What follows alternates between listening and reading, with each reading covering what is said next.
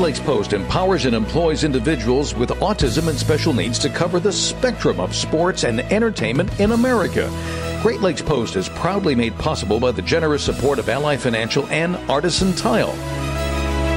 This is Casey Campbell from Great Lakes Post, and this week I got a chance to talk to Mike Montre, the president of the Detroit Grand Prix, about the 2022 Detroit Grand Prix. The series really likes to have a break in between the 500 and the weekend in Detroit. Detroit's a really challenging and physically demanding race course. We're on the streets of Belle Isle. It's bumpy, it's concrete barriers everywhere. It's a traditional street course, and it's really hard on the drivers to run two in a row. Montre also reflected back on the 2021 IndyCar Series season. What a competitive championship 21 has been, with a record number of winners through the first 9 races. I think it was the first 8 races, 8 different winners. And it wasn't until the second race in Detroit was the first double winner. That's just really unprecedented, really anywhere else in professional motorsports. The 2021 IndyCar Series Championship will be decided this weekend on the streets of Long Beach. This is Casey Campbell from Great Lakes Post.